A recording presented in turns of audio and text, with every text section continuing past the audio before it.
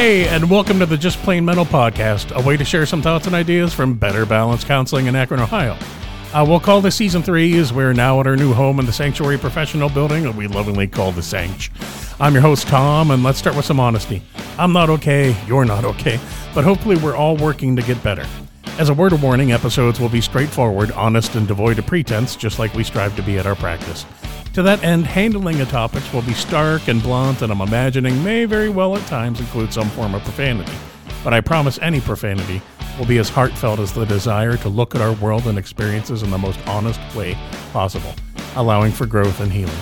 We'll also include a bad word-free version for my mom and anyone else who doesn't care for those particular words. This podcast represents the current opinions of the host and the guests of the show and not their places of business. The content here should not be taken as professional advice. It's here for your information. People are entirely too complex and unique, so you must consult a live healthcare professional for any questions that may arise. We'll make every effort to ensure that the information we are sharing is accurate. We welcome any comments, suggestions, or correction of errors. One more note. If we happen to discuss anyone we've met professionally, we will be lying to you. At least to the point that that person shouldn't recognize themselves and just think, something kind of like that happened to me once. Privacy rules. Now let's see what happens. I just did an episode of this podcast about being honest. I think it's called Jelly Roll Ale. So I suppose I should be honest in the other direction as well. And in the opening of our new little shop, and in the midst of just getting to the point where we were going to stop writing off every session and start making $1 or $2 after 4 months, I think it's been. Oh, no longer than 4 months. I don't know what it was. The first little inkling that something was not quite right. And after that, I woke up 4 days later and things were definitely not right. Way not right. I wasn't standing up quite right, and trying to figure out why I was swaying like a willow in the breeze, I realized I wasn't thinking so straight either. So after 4 days of, I'm fine, don't fuss, I took an Advil, I'll be fine. I called the boss lady and said, I'm gonna have to go see somebody, which she has been telling me for 3 days.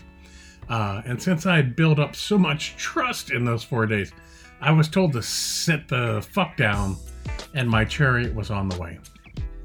After some cursory review at the clinic, instead of pills, I got an ambulance ride, a central line, an A-line, 4 surgeries, fentanyl, oxycodone, and Dilaudid, a foot-long chasm stuffed with wet-to-dry wound packing, all on the back of septic shock that apparently came out of nowhere.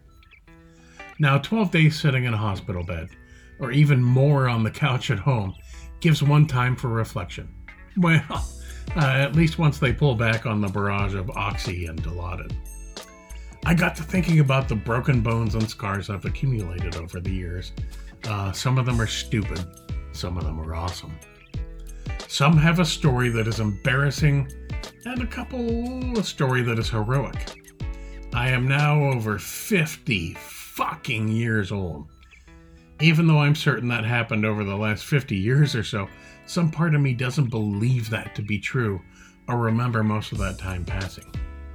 I remember being a kid and pressing old folks to do something with me and being told about back or knee pain or being tired or having a headache and thinking, fine!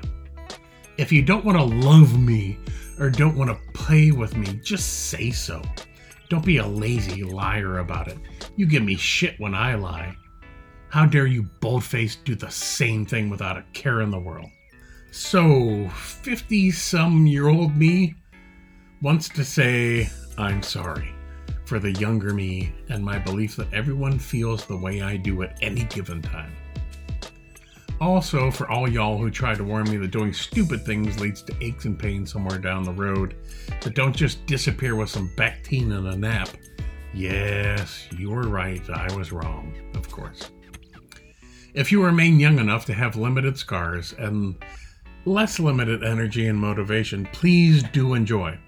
But don't get too judgy with those who have a harder time enjoying with you beneath their wrinkles and gray or bald heads.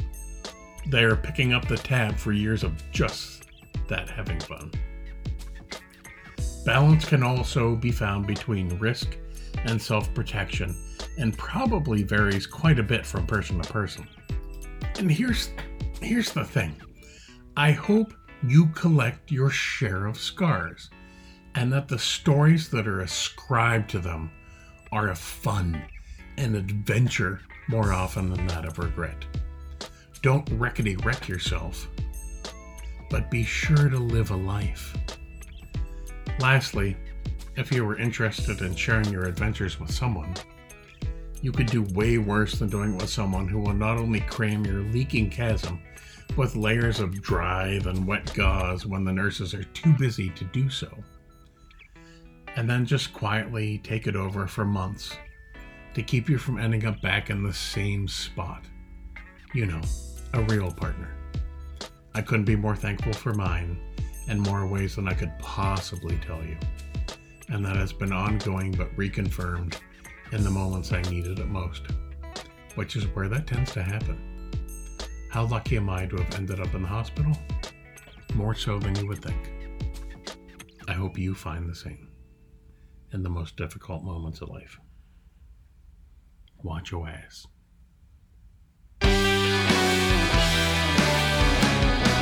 Hey, there's really nothing else to say but thanks. I know how valuable your time is, and I appreciate you sharing some here. If there was one thing maybe that improved your day, it was definitely worth the effort on this part. Check us out at ohiobalance.com. And remember, if your day or your month or even your year at this point is going to be mental, it might be worth keeping it just plain mental. Thanks again. Bye.